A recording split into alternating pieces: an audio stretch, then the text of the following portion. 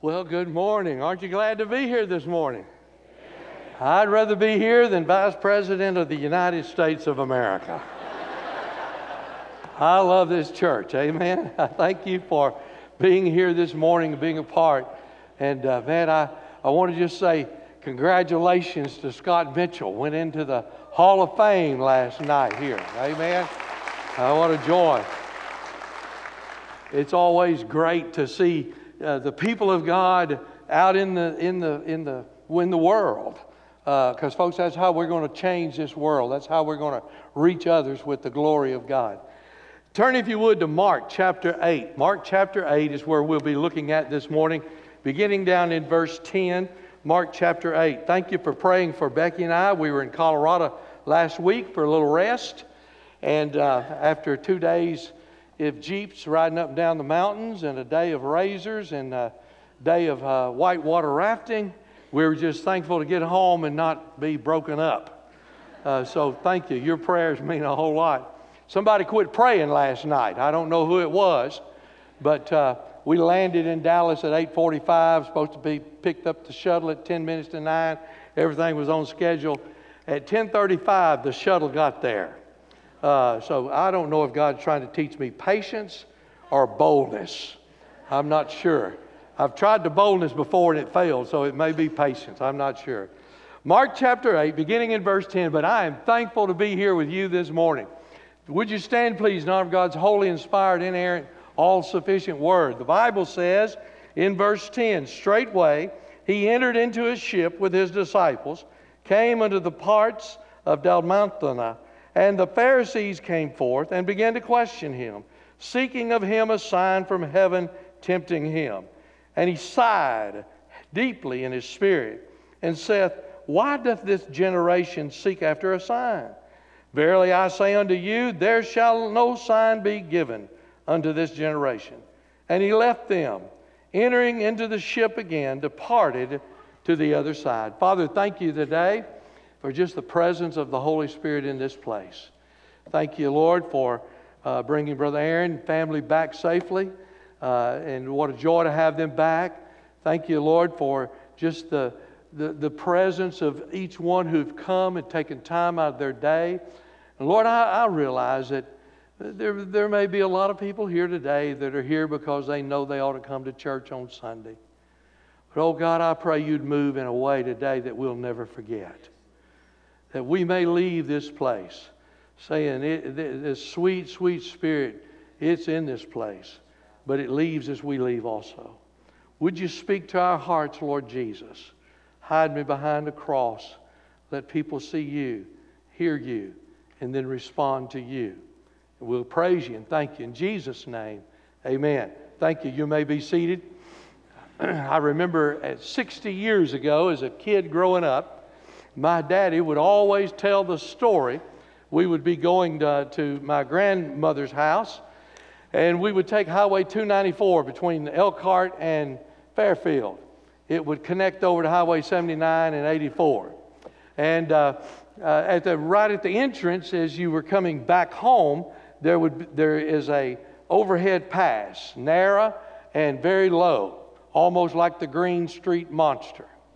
And he would tell the story. Now, this was 60 years ago. As a little boy, I remember of the truck that got stuck under the overpass. And they couldn't get the truck out. They tried, couldn't move it. And finally, the big crowd, it's out in the middle of nowhere on the Trinity River down there. And a big crowd had gathered around there. And this little boy said, officer, I know how to get that truck out. The guy just, you know how we'll do. He said, officer, I tell you, I know how to get that truck out. And the officer said, all right, son, tell us how to get the truck out. Just frustrated. They'd been there over a half a day. He said, let the air out of the tires and it'll come right on out. Now, from that story, I would tell you there's two things I deduct from that. Number one, it's easy to overlook the obvious. I don't know if that happens to you. It happens to me a whole lot more now than what it did 20 years ago. I'll be looking for the salt, and it ain't nowhere in that cabinet. My wife finds it right there in the bottom shelf. I don't understand that. It's the obvious. staring you right in the face. But the second thing that I draw from this is that wise people learn to pay attention to signs. Wise people learn to pay attention to signs. They're important in the physical world. I've missed some turns because I didn't pay attention to signs. One of my ones that I've missed more than I've missed a lot is when Interstate 20 goes into Highway 175 and 635 all come together. I know which one I'm supposed to take, but I always get nervous trying to dodge that traffic and I take the wrong exit. A sign up there big as Dallas. Maybe you've missed some signs that show that you were speeding. I've missed some of those.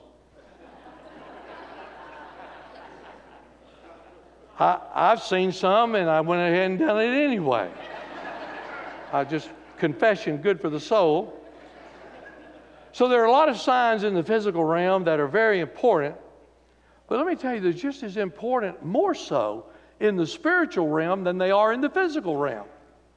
There are some spiritual signs that we need to pay attention to.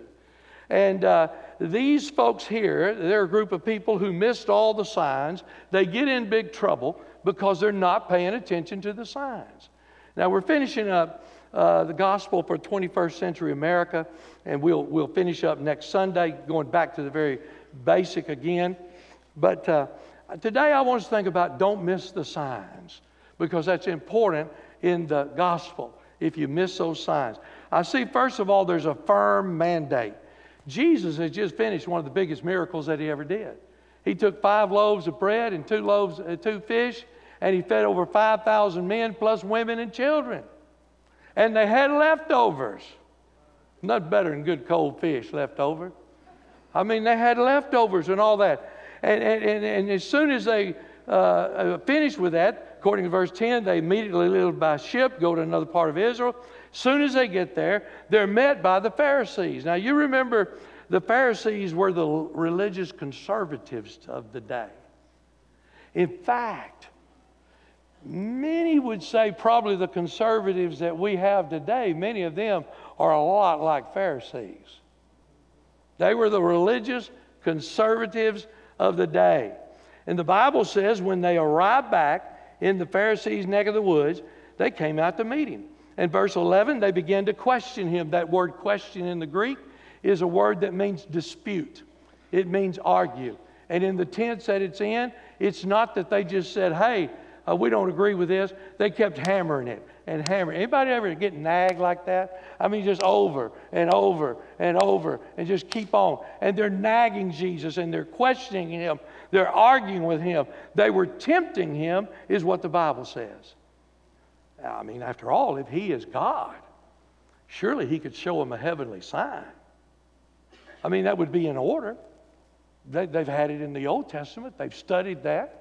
They knew all about Joshua, how he commanded the sun to stand still, and lo and behold, it did. They knew all about Samuel. He prayed in a battle, and man, God sent the thunder, took everybody by surprise, killed each other, and they come out the victory. I mean, every one of them knew that Elijah prayed that it would not rain, and he's somewhere in this building today for 3.5 years. And it didn't rain. And then he prayed it would rain. And it rained.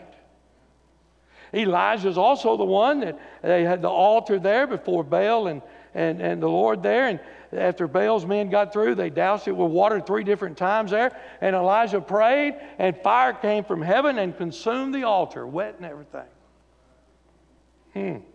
Others had done all those things. But you see, what these men were trying to do was to get Jesus to make a promise that he couldn't deliver. And I want to tell you, he's not going to do that. My God is able. He is able to deliver you. You young people won't know that, but that's a good old song. He's able to deliver. He's able to do anything. You're not going to get him to say something that he cannot do.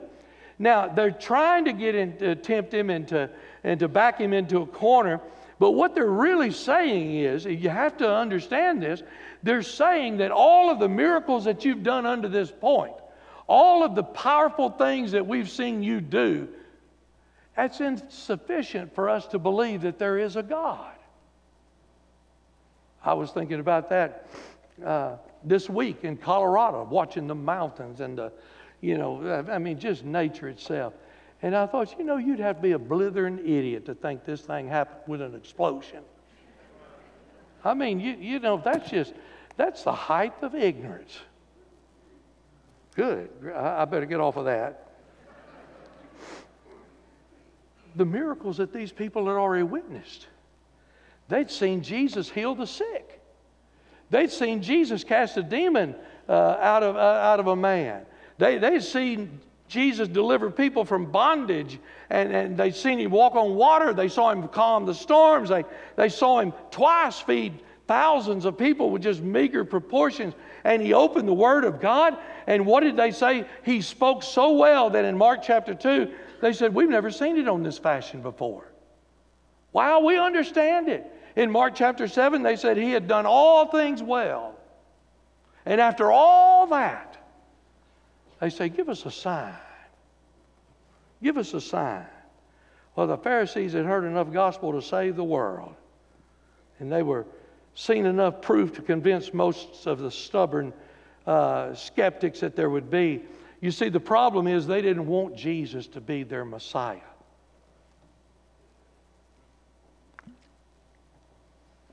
Some of you in this place today, you don't want Jesus to be your Messiah. Because you understand when He becomes your Messiah, He's your Lord. And you're no way ready to give up your worldly life for what Jesus is going to ask you to do. You say, well, if I had a sign. Now, I don't want to get in an argument because Dr. Tim Moore is a whole lot more educated than me. But I want to tell you, I want to emphasize, now he understands that he thinks people are going to be saved after the rapture. I think they are too, but I think they're going to be Jews. But he thinks others are going to be saved. But I want to tell you, the Bible says that God is going to send a delusion. And I want to tell you right now, if you can't be saved with the Holy Ghost of God powering around in this building, don't you think you're going to be saved when you get ready to be saved? I'm telling you, the Word of God, Proverbs 27:1 says, today is the day of salvation. Today is the acceptable day. So I don't know. All I'm telling you is this. He may very well be right, but I wouldn't put no money on it. Not in my life. I wouldn't gamble on it. We've got Pharisees the same way today. They want to see something sensational. That's why folk want to follow the prosperity preachers and all. They want something sensational. Listen, get off your sensational, emotional highs and get into the blessed Word of God. This is where the sensationalism is. This is where the supernatural is. It's in the Word of God. I thought about the heavens. Psalm 19 said, the heavens declare the glory of God. The firmament showeth His handiwork. If you're a scientist now, and don't correct me if I'm wrong on any of this, I think I'm right. Our earth is traveling around its own axis at 1,000 miles per hour. Us old people want to know why we've fallen some. 1,000 miles an hour this thing's spinning. Huh? It'll make you young people fall. Get clumsy. It's carried by the sun across our galaxy at a speed of 64,000 miles per hour. It moves in orbit around our galaxy at 481,000 miles per hour, travels through space at 1.35 million miles per hour. Every 24 hours, we cover 57,360,000 miles. Each year, we travel 20,936,400,000 miles across empty space. And everything we travel, all of this, is within a split half second. It's always right. And you want to tell me that it happened by chance? Whew, what a mighty God we serve. My. The vastness of our universe.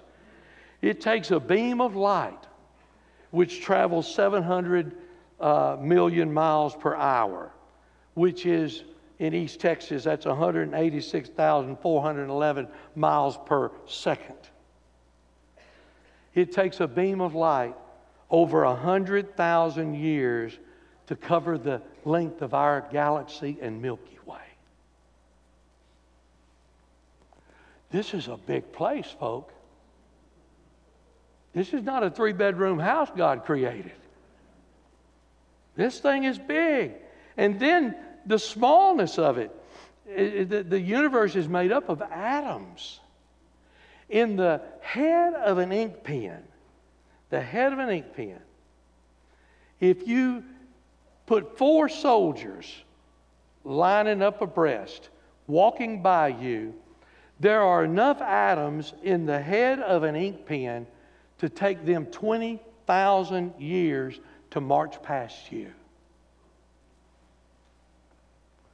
You didn't hear what I said. You'd had to say, wow!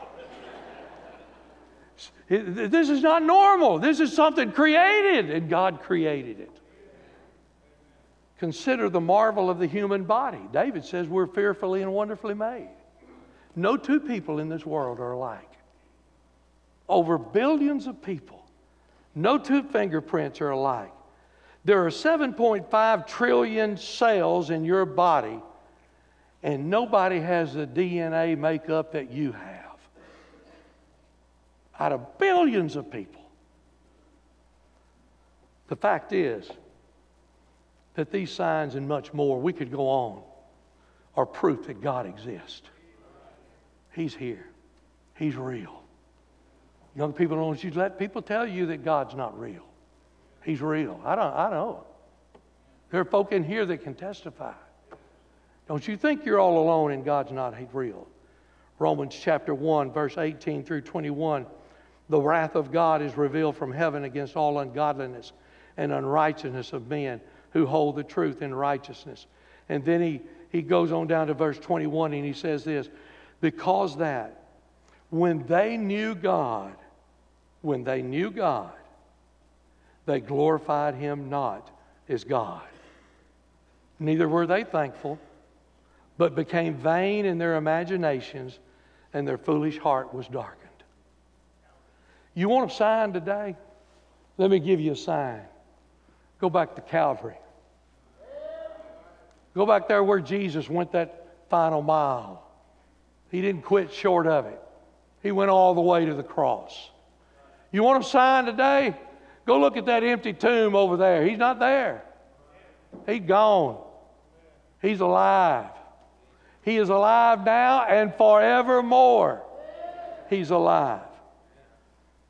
You looking for a sign to prove the claims of the Bible, or just look around you? Look around at some of these people. You know some of them better than I know some of them. I mean, there's some people in here that walked in this church and people said, I don't know what they're doing here, but he ain't church material. And yet, Jesus can change anybody. Wow.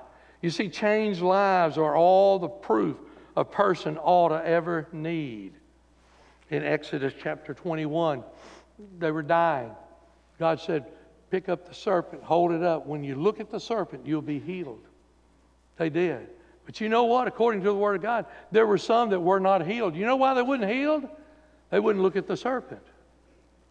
There'll be some in this place now that will die an eternal life in a place called hell. You know why? They wouldn't look to the cross. They wouldn't look to Jesus. There is a firm statement that he makes here to us. And then, secondly, there's a fervent statement. It's fervent. Look at verse 12. He sighed deeply in his spirit. Can you just see him? Why doth this generation seek after a sign? I mean, he's amazed after all that they've seen, after all they've experienced there. You see, they were looking for a heavenly sign. And God gave them that. God gave heaven could come down here to earth and they still wouldn't recognize it. They're looking for a heavenly sign, and he sends heaven to be down here in the middle of them. And they rejected him. Looking for a sign. Jesus said, he that hath seen me has seen the Father. But when these men, if you remember, look at Jesus, he don't call him the Father. He calls Jesus Beelzebub. They call Jesus the devil. Wow. They had all these signs, and they failed to see the truth. Now, signs, a couple of things about signs. When a sign is given, people always want another one. It's like potato chips. One ain't enough. You got to have another sign. You say, well, what are you talking about? Well, when the man of God said, Lord, if you're really real, if this is really you talking to me, well, then I'm going to throw out this fleece. And you make all of the ground wet around it, but you leave this fleece dry. Bingo, in the morning, it was just like that. Well, now, Lord, if you're really Lord, I'm going to ask you tonight to make this fleece wet and everything around it be dry. You see, everybody always wants another sign. You're never going to make everybody happy. They're always going to want some other sign. Listen, you don't need any more signs. The second thing about signs is that signs don't save anybody. It's faith that saves you. Could I tell you this morning that Jesus is not in the sign business, he's in the salvation business.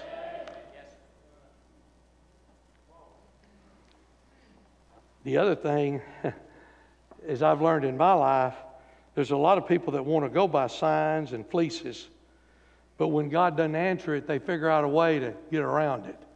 All I'm saying, if you're going to live by the signs, then you need to die by the signs. Well, don't wait for that Damascus Road experience. You're probably going to wait a long time. Most folk don't get a dog and pony show like Paul had. Most folk just get under conviction of the Holy Spirit, and their heart's eating them alive. And they come and they say, oh God, I'm a sinner and I need to be saved. And there's not one thing I can do to save my soul because sin has separated me from God. So, oh God, I give my life to you. I give my heart to you. I repent of my sin. And the Bible said, whosoever shall call upon the name of the Lord shall be saved. It's the gospel. If you're waiting on a sign, you could very well go to hell waiting on that sign. You could very well. I had a niece this week, Sherry Moore, that just died suddenly, 48 years old. Husband died about a year and a half ago. 49 he was. He was a preacher and school teacher. She taught school in Marshall. Hey, nobody expected that day. Nobody expected that. I just want to encourage you. If you're here today, don't miss the signs. One last thing and I'm through. There's a sad going away. Verse 13. The Bible says, and he left them. He left them. There wasn't anything else to do. He done said all he could do. He'd already done all he could do. The Bible says he left them.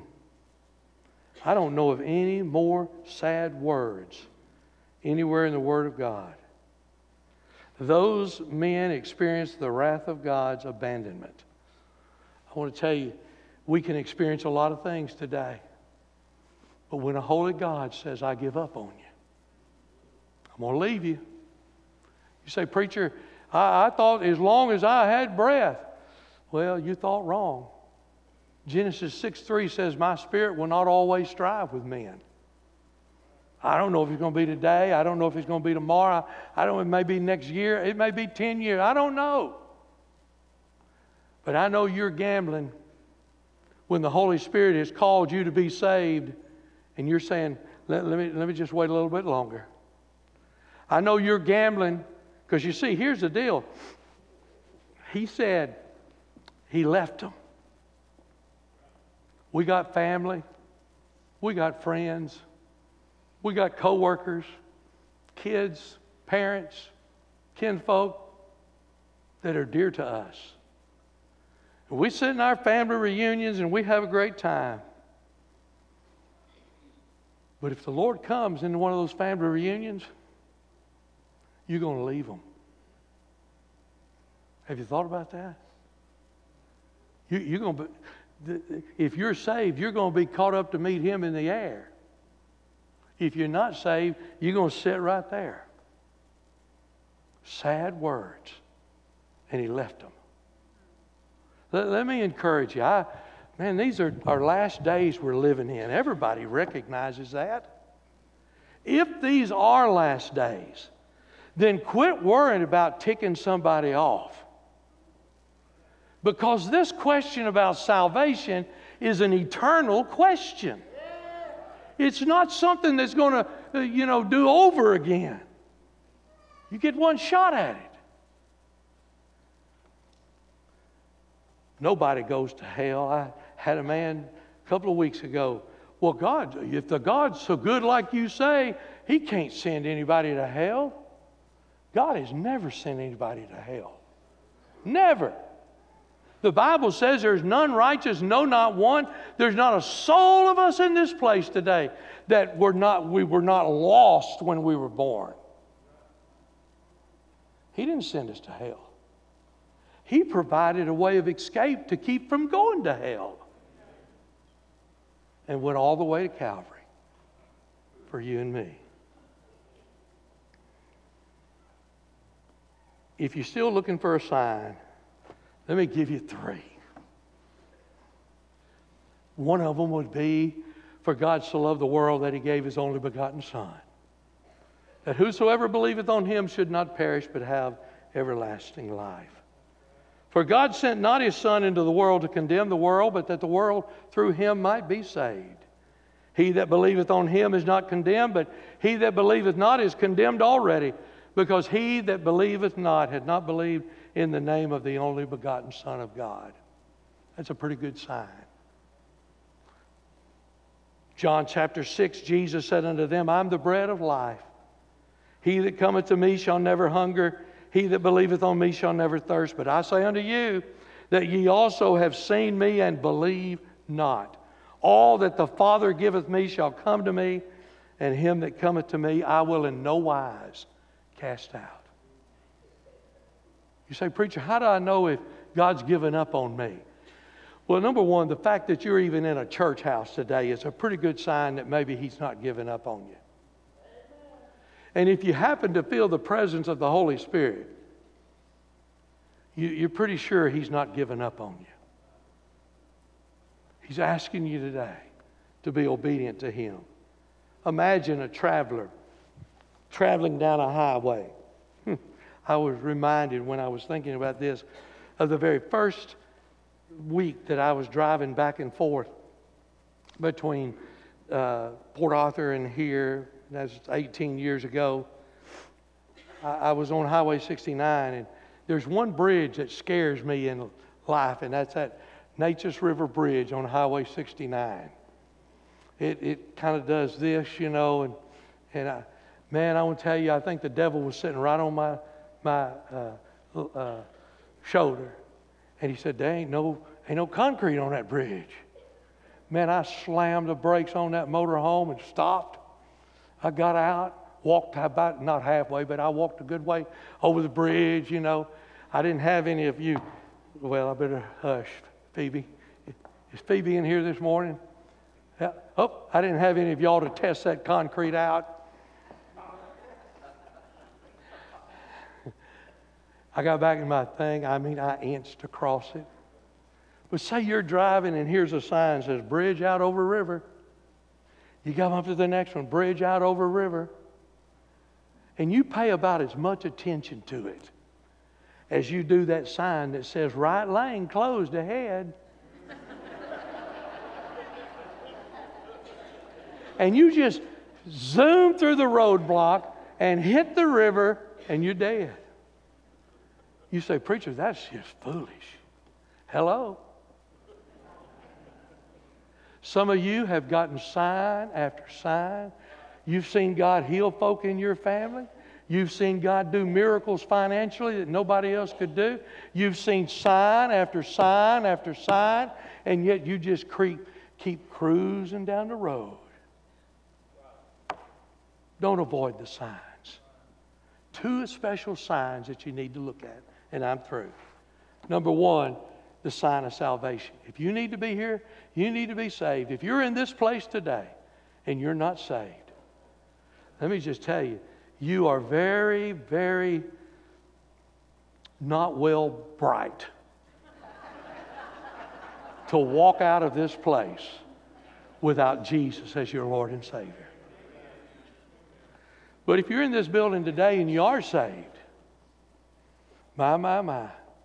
Some of you older folk can remember in those days when folk would come to the altar, people would be weeping, crying out loud for lost ones that they knew, called them by name. Didn't worry about embarrassing them. Called them by name. We're trying to do everything proper. Trying to do everything correct. And I'm telling you, we ought to be doing things that would please the Lord Jesus Christ. I was talking with a superintendent in a Christian school this last week, and he didn't know I was on vacation, but we were talking, and he's being sued because in their bylaws that they have, it's a Christian church, and bylaws say that homosexuality is a sin, and if you're caught in homosexuality, you're expelled from the school. You can't come. You say, preacher, that's tough. No, it's not. It's the Word of God. It's the Word of God. Transgenderism, homosexuality, all this stuff is the Word of God. I had a newspaper lady call, it's been a while now, wanted to know if I had an opinion on the schools and transgenderism. I said, no, I don't have no opinion. Who am I? I'm a little old dumb country preacher. She said, well, you don't have an opinion? I said, no, but I know someone who does. God doesn't have an opinion. God has a plan. It's sin. So you think it's wrong? Well, yes, ma'am, I do. But it really doesn't matter what I think. Kind of like that old bumper sticker. God said it, I believe it, that settles it. It don't matter whether you believe it or not. God said it, that settles it. This week, I got to close. Every once in a while, something good comes along. Amen? And this week, our Senate in Congress in Texas has passed a Senate bill. I think it's maybe 597. Somebody may know which one it is. Brian Hughes is the one who proposed it. Our country voted by Congress in 1950 to have a motto. 1950 was coming after World War II. And there were some folk around in 1950 that understood if God didn't intervene, we wouldn't even be a country today. And so Congress passed a motto, in God we trust. And Texas has passed a bill now that if a nonprofit organization, AKA Woodland Hills Baptist Church, donates a sign of the motto, a school has to put it up in a prominent place. Amen? Now, I need about 10 or 20 bucks for everybody who clapped, because we think to put posters all over East Texas. I mean, this is our opportunity. You people saying it's not fair, it's not fair, it's not fair. You need to let other. We only have one motto. The motto of the United States of America is in God we trust. That's what it is. So I'm just telling you, I've already got one school that we're going to be in. I said, I'll be glad to. I don't care. She said, well, you don't care what it costs. I don't care what it costs. Don't make any difference. Man, can you imagine letting our kids walk by a sign that said, who? God? God who? In God we trust. Now, I know it's going to be probably into the courts and it's going to be fought, but I tell you, we need to strike while the iron's hot. Get it in every one of them we can. I'm just asking you, if you're going to be saved, you're going to have to give up the ways of this world. I'm not going to lie to you. The most miserable people in this world are those who have been saved and never totally surrendered. Got just enough religion, just enough of Jesus to get them in the smoking section. There'll be two lines in heaven, smoking and non. Huh? I want to hear him say, well done, thou good and faithful servant. But if he is going to say that, he's also going to say, not so good on some of these servants. I want us to be a church as a servant. Father, would you just let your Spirit speak today? Lord, I don't know what you want to do. All I want to do is follow what you want to do. I thank you for this church. I thank you for, in the last years, this church has not backed down from the Word of God. And I know there's some people that think that's mean and cruel, but God, we're doing everything we can to please you, to try to bring salvation in Jesus to a lost and dying world. And you've already paid all of it. We just need to look to the cross. Would you have your way in these next few moments? Would you make this a different Sunday than we've ever had before? Many going to be saved. Many at this altar. Lord, your name would be lifted up and praised. In Jesus' name. These altars are open.